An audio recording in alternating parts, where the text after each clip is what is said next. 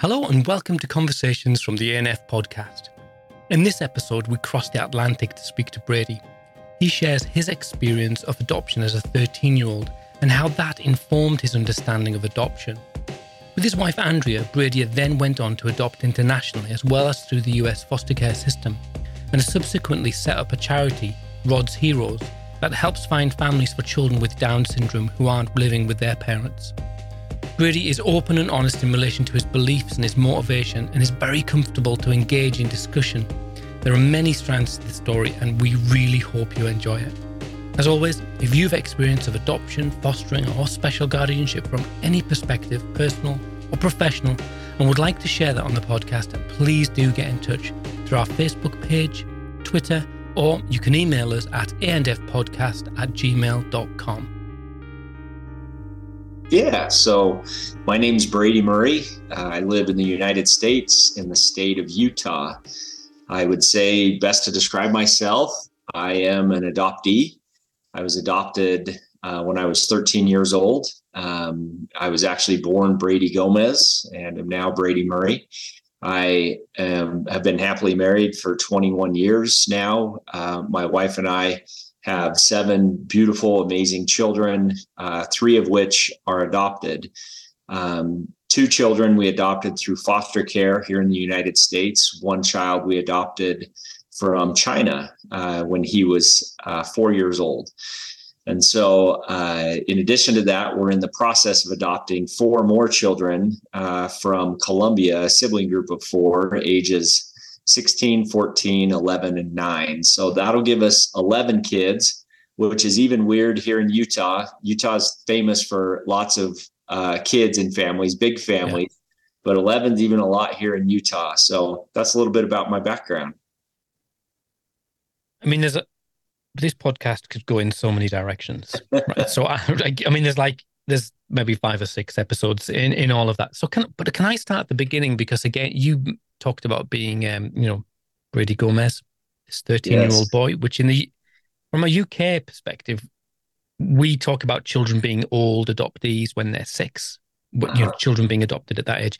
So 13, tell me. Yeah, I mean, it's kind of a unique situation. My mother and my father were married at a very young age, and they had me. And after I was 2 months old, they separated and they got divorced. And so I went with my mother, and my father, Danny Gomez, went, a separate way. We still have a great relationship still to this day. He was an active part in my life all growing up. And so the question has to be asked, well, how did the adoption thing come about then?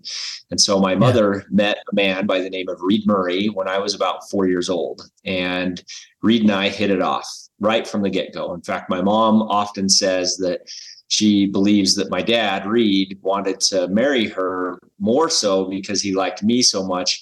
And the fact that he got to marry my mom was a secondary benefit to getting to be a dad to me. And so Reed was very much a father figure to me right from the get-go. My earliest memories are of my father, Reed, and him caring for me. And it's kind of a unique thing. So my family, the Gomez family, my grandparents English was a second language. They spoke Spanish. And so I would consider myself Latino in that respect.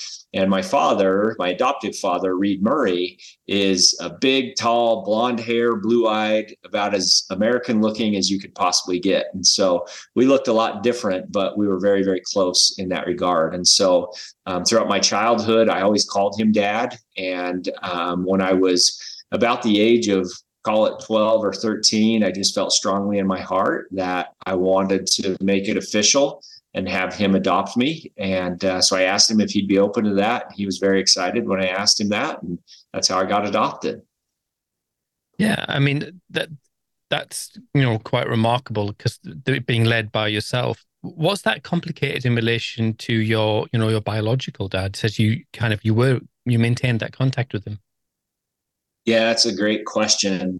I consider myself of having 2 fathers, and I would see my biological father 2 or 3 times a year on average growing up. And those times would be typically on a Friday evening. He would pick me up on his way home from work. He worked far away from his house, and he would travel long distances to come home on the weekends. And we lived a number of hours away from each other. So he'd make his way to my house, pick me up on a Friday after work, and I'd be with him Saturday. And then on Sunday, when he's going back to another state to work, he'd take me back home. So our time together would typically be 36 to 48 hours maximum. And we do that typically 2 to 3 times a week. And one thing that I love about my birth father, Danny, is that he was always extremely supportive of me, and he was very appreciative of Reed and the work that Reed, my adoptive father, was doing on my behalf. I wouldn't say that they were friends by any means. There's complications, as you can imagine, that are associated with that. But Danny, my biological father, was always very, very appreciative of my dad, Reed. And so when I asked my dad, Danny, my biological father, for his blessing, I was physically ill leading up to that. I was very nervous. I could only imagine what that might be like for him, because I knew my dad loved me very much. I knew that. And even though we weren't together often, I knew he loved me. And I remember talking to my mom about that. And she said, when you're ready, I'll call him, and then I'll hand the phone to you and you can talk to him. And seriously, I was physically ill on that moment. And my mom pushed the buttons on the phone and handed me the phone, and I could hear my dad's voice on the other side. And, I was 13 years old. I was awkward 13-year-old that you could imagine. And I just remember saying, Dad, I want to get adopted by Reed, and I want to ask if you would be okay with that. And he showed how a father's love works. And he, without reservation, said, son, I want more than anything for you to be happy. And if this is what you want, this is what I want for you. And I 100% will support you. And it's okay. You call yourself whatever you want to call yourself. And just know that you'll always be my son. I will always be your father, and that nothing can ever change that. And he gave me his blessing. And so that was an example for me of a father's love. And I'm extremely thankful for my dad for doing that for me. I mean, it's remarkable. And it sounds, that relationship, that sort of three-way relationship, potentially you got the best of all worlds there. That's exactly right. I feel like I truly am one person that has two fathers, and I've been blessed to have two dads. So was that complicated from the point of view of your origins, or was it just that because you could hold these two sort of streams, these two identities, that they made a third? Were there other children okay with that? I would say that it was very complicated, and it still, even to this day, is complicated. I'm 44 years old now, and there's still complications that exist within that. I remember, so growing up in the 80s and the early 90s as Brady Gomez, in a very small rural farming community, that at the time existed a fair amount of racism. And so immigrant workers would come from Mexico, and so Latinos would come from, south of the border and come up there and work. And oftentimes in the culture, as much as I hate to admit this, as part of that culture, they were looked down upon, and there were derogatory things that were said, or they were treated. And I remember being not actually liking to go by the name of Brady Gomez growing up, because of the target that would put on my back for my classmates of, me. And so that was a complicated thing. And then growing up and getting to adulthood, and then actually really gaining an understanding of my family heritage and where my family came from, and like the work ethic that exists within my family. That was an empowering experience to be able to learn about that, and learn about my forefathers, and learn about how hard worker my father, my uncles, my grandparents, etc. were. And that has become an integral part of who I am. And so a part of me longs to have that Gomez name in that respect. And then in the other aspect of it, that everything that I was entrusted and blessed with growing up came from my Murray family and my father, Reed. And so it's a very complicated thing, definitely. And I can respect and understand and appreciate how adoptees feel, because I feel very much the same way in many regards. Yeah, I mean, I can't help but feel like you've got such an informed position, haven't you, in relation to you as then becoming an adoptive parent. So I'm conscious there's an awful lot of ground to cover. We feel like we're skimming across these issues. We could stay here and have a right good natter. So then you get married. You get married and you have your own children. But had adoption, the idea to adoption, had that always been floating around, or was that just something that you'd kind of parked somewhere? Yeah, absolutely. So when Andrea and I, my amazing wife, my soulmate, when we were dating, we spoke openly about adoption, and we both knew that was something that we felt like we were going to do. And for me, I loved the idea of adoption because of what a blessing adoption was in my life, and what a blessing Reed, my adopted father, was in my life, and still is, still to this day. And I believe in this idea of serving the pain that you know best, and that we're entrusted with these types of hardships or life experiences for the blessing of being able to serve other people and help other people that are facing a similar circumstance to be able to get through that. So adoption was something I definitely wanted to do, and Andrea wanted to do. And so it only seemed natural that we would adopt. And lo and behold, here we are on the verge of having 11 kids, with 7 of them being adopted. I wouldn't have guessed that. I'll say that. I couldn't have seen that when we were first married. Yeah, that little acorn has grown into not just a tree, a sort of little forest. That's right. For sure. So can you run me through then because the process of you talked about it being, you have your own children, which is, in of itself, no mean feat. You've got a little gaggle of kids there. And what was the kind of the spark that said, actually, now we need to, did you become foster carers after that? Yeah. So there was 3 sparks that actually happened in our journey thus far. The first was our first son was born. So we have 4 biological children, 1 daughter, our oldest, 3 sons. Our first son was born, and this was in 2007. And about 10 minutes after Nash was born, we found out that he has Down syndrome. And that was something that I wasn't prepared for. That was something that created significant raw emotion within me. And under this concept of serving the pain that I know best, my wife and I knew that this was potentially a hardship, but we also felt in our hearts that this could be a tremendous blessing. And so we leaned in. We were all in. And we got very involved with the Down syndrome community. And when Nash was 4, so over the first 4 years, we were just so involved in the Down syndrome community.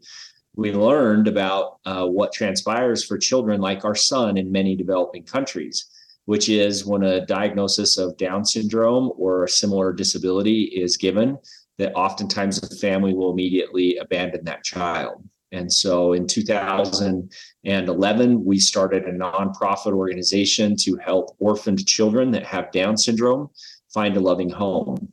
And that actually, we've been doing that now since 2011. We've helped just shy of 100 kids with Down syndrome get adopted. And one of those children, ironically enough, is our son. So we adopted another boy with Down syndrome in 2016 from China. And his name is Cooper, and he's just a rock star. So that was our first introduction into adoption. And so the second, I'm going to have to ask some questions here because there's so much going on. There's so much going on, right?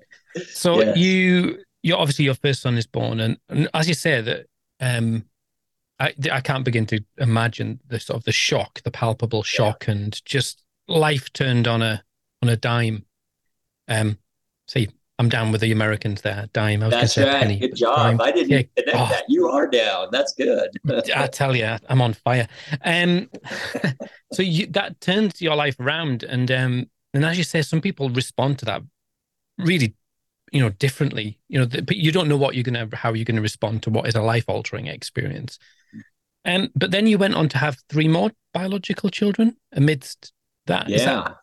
Yeah, I guess we had two more biological children. So daughter, son, and then two biological sons after that. So we have four biological kids. right? So I mean, a lot of people kind of go, that's a good that's a good family. There's a lot going on there, and you've got a child with additional needs. Some people will kind of go, well, hey, we've that's it. We've got the Murray brood here. Everything's That's right. everything's fine. What then? I'm just intrigued to know how the Yeah. next step really that So inspires you to keep going. yeah, We're not busy enough. we when we had those promptings, those feelings come in our heart when we had four children that we should consider adoption. We knew we wanted to adopt, and we were great having five children or even six children. My wife always said, "I want five children," so it just made sense that we would adopt. And Yeah, so we believe wholeheartedly in prayer and in meditation and just in really trying to seek out what we're supposed to be doing. And so as we really sought in our quiet moments in our life what we were supposed to do, the feeling came in our heart that we should consider adopting a child with Down syndrome, having yeah, two.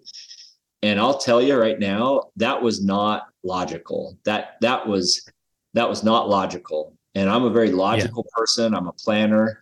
And, 1 + 1 in that case did not equal two. This was just not something that seemed like we should do. But yet, yeah, every time that I sought just guidance and inspiration to know what I was supposed to do and follow that in my heart, it just became clear in my mind and in my heart that we were supposed to adopt another child with Down syndrome.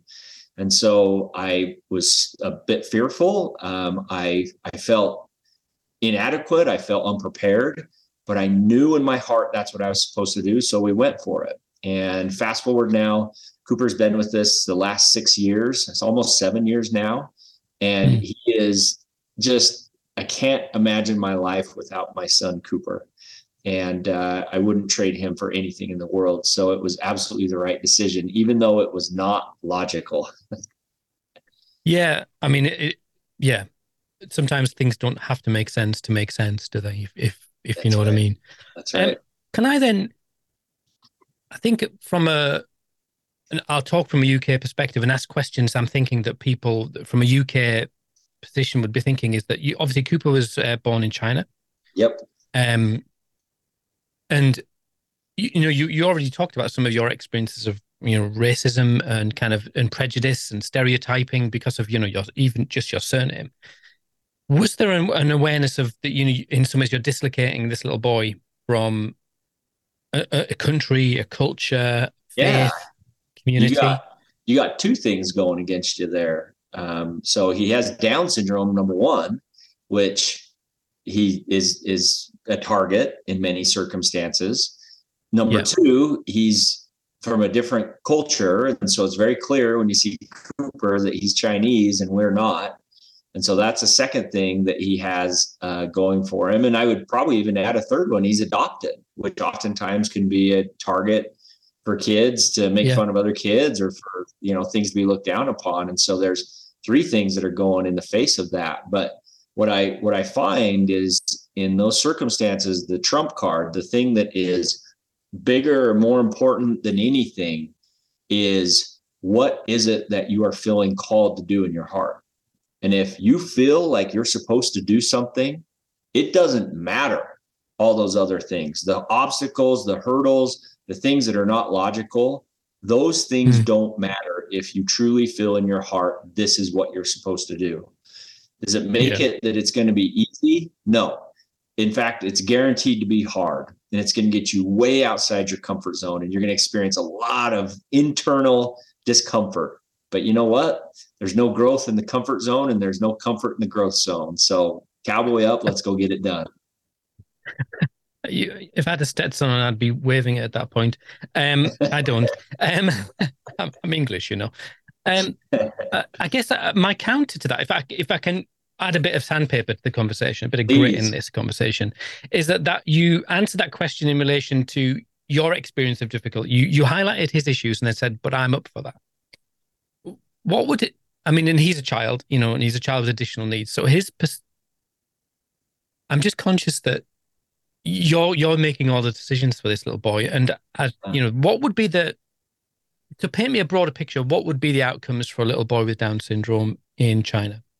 Yeah. So Cooper was found on a street corner of in a city of 14 million people in the early morning hours when he was guesstimated to be 6 months old. And so he was, the authorities were called. They came and they picked him up and they took him to an orphanage. And that's where he stayed until we adopted him. And so, right now, as you may be aware, international and early adoptions are shut down in China. And so, had we not adopted him, Cooper would still be there. He's 11 years old right now. And the reality is, it's possible that Cooper would have been fine. And it's possible that Cooper would be happy and that he would be being fed well and he would be living his own little life in his own little orphanage. But here's what would have been missed out. Over the last 6 years, Cooper has done an incredible work, a work here in his family, a work here in his community, and even to the extent a work within our state and even within our nation. Cooper's been featured on different news stations. He's going to throw out the first pitch at a Major League Baseball game this year, the Chicago Cubs. And he is in his own right advocating for children that are just like him. And so I believe Cooper would have been okay had he stayed in the orphanage, but he never would have sung the song that he was meant to sing. And I believe that that's one of the miracles that does come from adoption when done appropriately and in the right context. Mm. Yeah, I mean, if I can be honest, that there's a lot of things there that culturally just kind of go against the UK perspective. So please, I'm not trying to kind of just be asking difficult questions. That's a beautiful thing is I love it. Like ask all the hard questions. And so anybody that's listening that said, yeah, but this, like ask that question, ask the hardest questions that you want. No offense will ever be taken.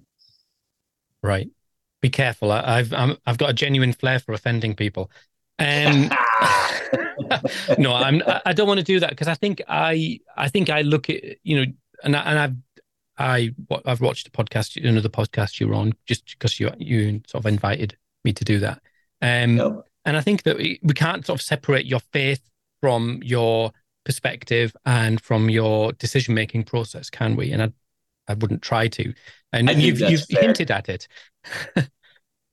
Yeah, I think that's fair. And that's, you know, that's fine. But I think what I'm thinking about is for Cooper is that I'm dancing around my questions, aren't I? You can see I'm trying to put them in a way that doesn't cause offense. No one of the things I see online, right? Okay, well, we'll just, you know, we can sort it out at the end. One of the criticisms I see of adoption generally, you know, and I'm an adoptive parent, so I'm not sitting here like holier than thou. I see is the you know, I said the man with 6 adopted children. It's not a competition, but you're winning. Is that one of the criticisms is that from a faith perspective is that sometimes adopted children can sometimes be seen as trophies of people's righteousness. That actually Cooper's, from an adoptee perspective, you know, a critical adoptee perspective, we'll be going, well, hang on, isn't this little boy, how the age he is and given his additional needs, how much does he know, does he understand, you know, about what role he's playing in your, I'm going to use the word ministry or your project? Mm-hmm. Is that's an ugly question, but I'll leave it out there. I think that's a fair question. And really what, maybe if I restate the question and tell me if I'm in the right vein here, the question would be, all right, that's great what you're doing, Brady, and great you're helping these kids, but like, how much of a say does Cooper really have, and has he had in in being part of your agenda? And your agenda being, take it from a faith standpoint, you're feeling called to do something to help other kids, and Cooper's just a kind of a tool in the tool belt to help you do what you feel like you're supposed to be doing, your own ministry. And I've heard lots in regards to this term and this concept of like white savior complex, or really you take a typical like Caucasian, or even a Caucasian American that has financial means, that is, really trying to help the world, but in the end, they're just trying to make a name for themselves. Yeah. So that's really what the vein is of what I feel like the question is. And I want to say, I love it. Please keep asking questions of this nature, because I have nothing to hide, and I will openly speak from the heart as to what this is. Here it is. I believe that everybody has the ability to help our teammates. And when I say teammates, I mean other people in the world that are our brothers and our sisters, that are our teammates. I believe that all of us have an opportunity to do something around lifting where we stand. So imagine we have a big piano, and we need to move the piano from this end of the room over to the other end, and we all stand around it. Everybody has to lift where they stand at the same time and in unison as teammates to get that piano to move across to the other side of the room. I believe everybody has the opportunity to lift where they stand. And for me, I felt in my heart, whether somebody is a believer in God, or they believe in karma, or they believe in Buddha, or they believe in energy, or they don't believe in any of that, I believe that everybody in their heart has a conscience, and they know right from wrong. And I believe in my heart, I was being told that I'm supposed to travel to Tianjin, China, and adopt this child. And that as part of doing that, it is going to allow him, not me, allow him to sing the song that he is meant to sing. Because Cooper was placed on the earth for a purpose. The same as you were placed on the earth for a purpose. And that purpose is to help other people, to serve and bless our teammates. And by doing so, that's ultimately how we find the ultimate happiness, how we find the most joy in this life, in the service of others. I mean, that's a great answer. I'm not sure that was the question. Okay. I think it was fire away. Give me another question. I think the way you articulated the question back to me when I asked it, I think that was exactly right. But I'm not sure that. I think it's a good answer. Okay, good. But maybe I'm not sure it's the question. The question is about his choice. Yeah. And his informed consent. Yeah. Well, and it's something that I've vexed around with my own children. About that, the choice really started. Okay, the choice for Cooper was taken away when he was left on a street corner. Okay, so when referencing choice and Cooper's involvement in this choice, see, he was entrusted to a family in China that ultimately chose to abandon him and leave him on a street corner, which put him into a circumstance where his choices ultimately were removed. The other aspect of this is Cooper was born with a cognitive disability, with Down syndrome, which limits his ability to care for himself. And so that also was not his choice. And so in dealing with the circumstance like Cooper, where he's never going to go out and be gainfully employed and take care of himself, it's not like he would have reached the age of 18 in China and moved out and got a job and got married and moved, forward in his culture. There are limitations that existed within Cooper as it relates to choices. And so that's very different than what I would say with a lot of other adoptees, that myself included, that they would face when dealing with that question of choice. How much involvement did Cooper actually have in the choice that he had? It's a complicated question for sure, but that's my feeling on it. Yeah, and I don't think there's necessarily an answer. I don't think that there's I could imagine that in my head, I've got two people listening. Some people going, yeah, I get it. Like a pragmatic response to a child who's finds that he doesn't find himself anywhere. He is at the bottom rung. That's where he's at in life. And you've given them an opportunity to make a way out of that. And also, I have no understanding of any sort of social care. What happen, like you say, what happens to a child at 18, like Cooper, or a young person, an adult in China? Yeah. No idea. You don't have to, watch the news. Maybe I've got an idea. Yeah. It's pretty grim, but I guess maybe the so I'm not. You're not here to be grilled. You're not here to kind of give an apology for your life. It's not. That's not what you signed up for. So I do have some other thoughts, but I will maybe get back to them. So Cooper, you bring Cooper in, and then you become foster carers. Is that right? Yeah, we did. Before we share on foster care, because I think that'll open up a whole other opportunity for similar dialogue. I do want to say, so my nonprofit organization, Rod's Heroes, our core mission, the ultimate mission, is to inspire families to keep their children and to have them have the resources that they need in order to keep their children. I believe I have no way of proving this other than it's what I feel in my heart. I believe that Cooper's mother, when she made the decision for her child to be left on that street corner that early morning, I believe that she was doing what she felt like was in the best interest of her child. I have no way of proving that other than what I feel in my heart. And so I have zero judgment to her. I believe someday I hope to get to meet her, or I will get to meet her, whether in this life or in the life to come. And I'm going to give her a great big hug. And I'm going to thank her for giving life and taking care of our little boy for the first 6 months of his life. And she just passed the baton on to us. And together, and I mean this, together as teammates, we are raising this child together. And again, whether I meet her in this life or in the life to come, I love this woman, and I can't wait to put my arm around her and share with her all the things that I've learned about our son. I think that's a really valid point, isn't it? Because in relation to, it's easy to sit here and have a conversation about what ifs and buts and what if this, but actually the reality is for Cooper that that's the situation. And as you say, that did his mother have a choice? Probably not.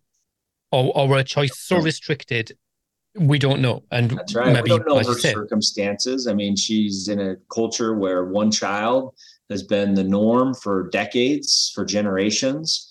And that child is your legacy. Oftentimes that child is how you continue on in life, and they care for their parents. And so to be faced with a child that has Down syndrome, I have no idea how I would have reacted had I been put in the exact same circumstances. Yeah. So I have zero judgment towards her. Yeah. So, and so I think on to foster care. Well, I'm trying to, but I'm still. So I think it is worth noting that because in a part of my thinking was, well, we know now we're moving forward. When we get to your last child, again, you're hoping to adopt. I find it really interesting that actually your ultimate aspiration is to help children remain with their families, and that's it. So number one, inspire families to keep children, and to and inspire governments and cultures and society and communities to support families to be able to keep children and raise children. If that doesn't work, then my second ultimate goal would be that child is adopted or brought in by another family member or by a school teacher or by somebody whom they already know and love, and that they get to stay in their community, in their culture, speaking the language they were grown up with, and that is an integral part of who they are. And only only as a last resort, is that a child would be adopted by a family internationally, but the core principle being that every child deserves to be raised in a loving family by loving parents. Yeah. That's the core principle.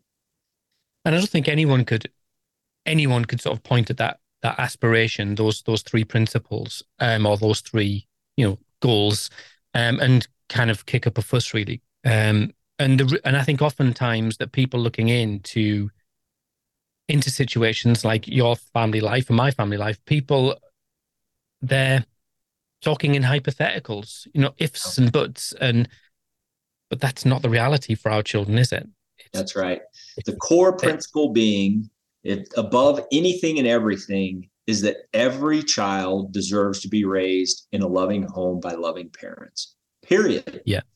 And we as a society, we as a world have a responsibility to help assure that that happens. And that's going to be done in many different ways for many different people. But that's the core principle of what we're really focused on. Yeah. Oh, finally, we agree. This is fun. I love this, by the way. You're great. I'm thankful to thank you talking with you. So tell me then about foster care. So by now you've got 5 children and you've got 2 children with additional needs. Where's the spare time where you think, you know what, we need a hobby? I'll share with you something I've learned about that. And it's a principle of more leads to more. And so what we find, you could use an exercise example. If somebody does push-ups every single morning, then by doing that week after week, month after month, you're going to be able to do more push-ups. And what I find is more leads to more. And I find that Andrea and I, we leaned into serving and under this belief that every child deserves to be raised in a loving home. We felt called, we felt in our hearts that we were supposed to do foster care. And this was instigated by my wife. This was something that she had actually spoke with me about 21 years ago when we were first married. We were having challenges having biological children with infertility. We went almost 4 years before we had our first child, had multiple miscarriages, and it was a complicated time for us. And that's when Andrea first brought up this idea around foster care.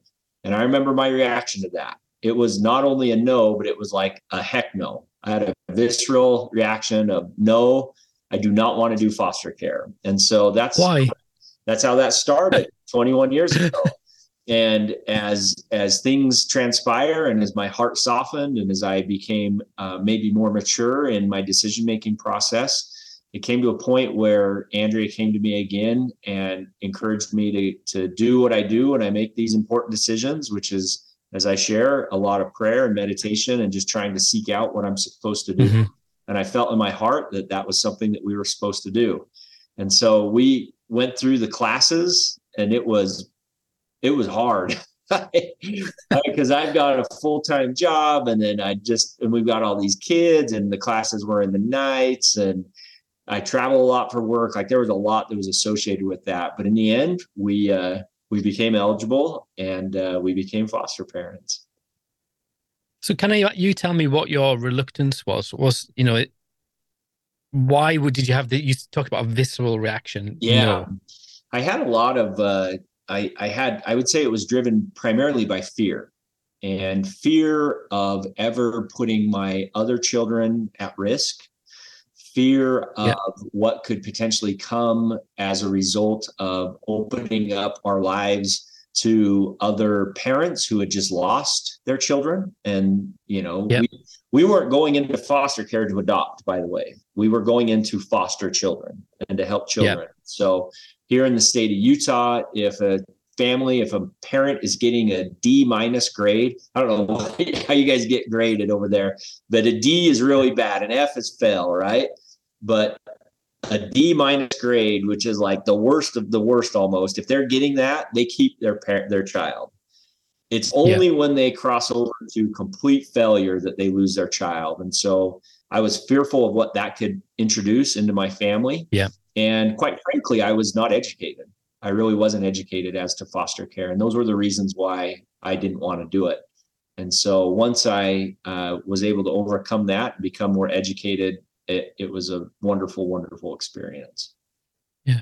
I mean, I think that's comparable to the UK, is that a lot of people, when we have lots of sort of lazy stereotypes, don't we, that are just part of our culture and our narrative, the media.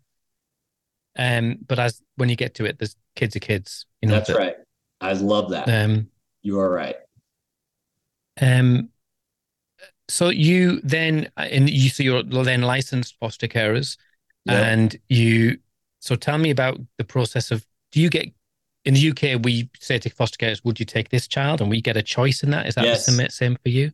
That's exactly the same. So I was on a fishing trip with my son, Ridge, who's my middle child. And we were out of town for a week, and we had become licensed foster parents, my wife and I. And I called home one evening and said, "Hey, how's it going?" And Andrea said, "Well, we had family services call, and they said that they have two little girls, ages 2 and 1, that just came into foster care. Their mom was driving through the state, so from a different state, like 10 hours away, driving home, got in a car wreck, was found to be high on drugs and had drugs in the car.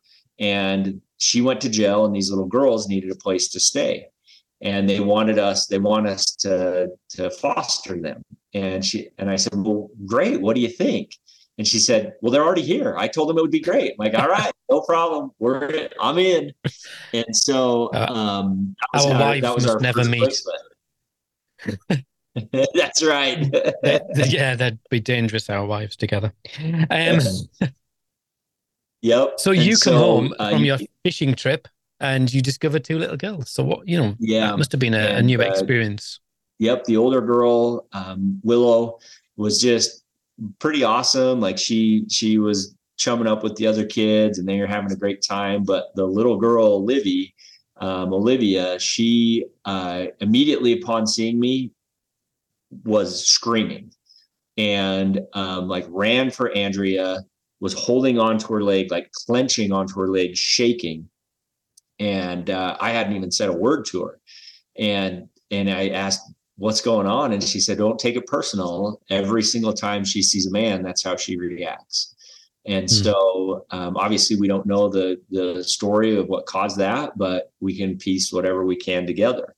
So we were told these girls were going to be with us for a week, maybe 2 weeks maximum, because they were going to be moved to their proper state where they were. And 2 weeks turned into 3 years, and we adopted them. And so that's kind of how that works sometimes. Something unique about these girls: their father is African-American, he's Black, and their mother is Caucasian. And so in looking at these girls, they definitely look like, and they are, Black. And so that's definitely a unique thing, with a different race being introduced into the mix, with Cooper being from China and our little girls being African-American. And then you got us. And I guess I'm half Latino as well. So we got a good mix going on. You're like the United Nations. And that's right. I mean, my geography of US geography is not great, but Utah's quite is it a white state? Would that be? No, very much so. Generally. Yeah, very much so. And so that must raise complications in that you're not anonymous. You can't, your presence demands a question, doesn't it? Yeah. So have you had problems with that in different places you've gone, or has it raised sort of eyebrows? No, I mean, I'm sure people have questioned or thought. There has been some funny questions around Andrea, like in doctors' appointments and so forth, and saying, things around, the fathers or something of that nature. And she's like, "No, let me explain." And and so she's had kind of some fun things with that. But by and large, in our community, people are very accepting, and really hasn't created much of an issue. I will say I fully expect that my little girls will experience that, though. I know they'll experience that growing up, and that's a real thing. Yeah. And so do you, how do you manage that? Is that something that you've given thought to? Because they must be still quite little, but you're preparing them for the world out there. Yeah, they're 6 and 5. And something that I believe wholeheartedly in is that I made it a point and a commitment before we even had our first placement, that I would never villainize my foster child's parents. I would never say a single thing that's negative. I would never speak poorly about them, because those parents are heroes in my child's eyes. And as I had shared before, I'm a teammate with that parent. And so we've actually become very close with our girl's biological mother. And in fact, she asked us if we would adopt her children. And so after 1.5 years of fostering, she came to us and asked us if we would adopt her children. again, our intention all along was reunification. Yeah. So that again books this. You sort of, on paper, you could be described as this kind of, this all-American family who's got this, this collection of children from across the world. And also, from a faith perspective, very much that model of, like you say, the white savior. But actually, when you start to scratch beneath the surface, there's a whole lot more going on here, isn't there? Yeah, there is. Yeah, there is. And it started with the day I was born, that I began being trusted with life experiences that prepared me to pay it forward, to serve the pain that I know best. And here I am as a result of parents that allowed me to be able to be part of their family, their life, and not defining whether or not I was their son based on blood. And so that has afforded me life experiences that has got me to a position where I'm paying that forward. I'm serving the pain I know best. And I would expect that many of my children will be adoptive parents as well. And that cycle in a positive way will continue. Yeah. So I'm doing my maths. I've got a pen and paper, and I believe we're up to 6 children. So come on, how do we get up to 11? So did you then go back to fostering? 7. Yeah, that's 7. Is it so 7? We had the 4 bios. Yep. And then we had Cooper. That was 5. Yep. Cooper's our boy from China. And then we had 2 little girls from foster care. So we are in the process through our nonprofit. We had the opportunity to travel to Colombia this last year and meet many children who are in desperate need of a family. And again, I want to reemphasize our goal is that these children would be adopted by family members. And if that's not the option, then they would be adopted by a Colombian. And if that's not an option, only worst case scenario would they be adopted internationally. And that's the circumstance with these children that we're adopting. It's a sibling group of 4. In Colombia, children will age out. They get to a certain age and they're no longer eligible for adoption, and they'll split up the family. And so when we met these kids, Andrea and I knew that time was of the essence. And again, it was not logical. It did not make sense. It doesn't make sense on paper, but it made all the sense in our hearts. And so we're proceeding with adopting these children. We hope to have them home late summer, early fall. And they don't speak a lick of English. And I thankfully speak Spanish, but nobody else in my family speaks Spanish. And I know we're in for an adventure and probably a lot of heartache and some challenges for them and for us. But we feel like it's what we're supposed to do. So come what may, we're going to go forward in faith and make it happen. Yeah, I mean, I'd love to be a fly in the wall. You should start a documentary. I'm thinking about it. A YouTube channel or something. Yeah. But I mean, it's interesting you say that, because just thinking about some of the trouble people have got themselves into by doing that, exactly that, haven't they? When things have got so think long and hard. Get some good advice. I will. I'll answer it if I will only do that if I feel like I'm supposed to do that, and for no other reason, for the betterment of other people and for good. Yeah. I mean, so in some ways we don't find you at the end of a story. We find you very much in the middle of a story. There's a lot halftime. Yeah. Even with the children you've got, there's children with complex needs, even though they may not be biological needs. They've got complex emotional identity, that's right, ethnicity needs. And it impacts our biological kids too. Like it impacts our biological kids just as much as it does our adopted kids. Yeah. Because I'm a social worker, and I could, in my head, I talk to people and I think, if I was having to do an assessment on this family, what would I find? And it seems to me like you and Andrea, you sound like you must be, it is a full-time job. I mean, parenting's a full-time job, but this seems like that. How do you find the time to go to work? And if I'm being really honest, where do you find the money? Yeah. And so, great question. I work really hard, and I grew up with nothing, meaning we were not financially well off. Something I have not shared is that my parents, my adoptive father and my mother, divorced when I was 16 years old.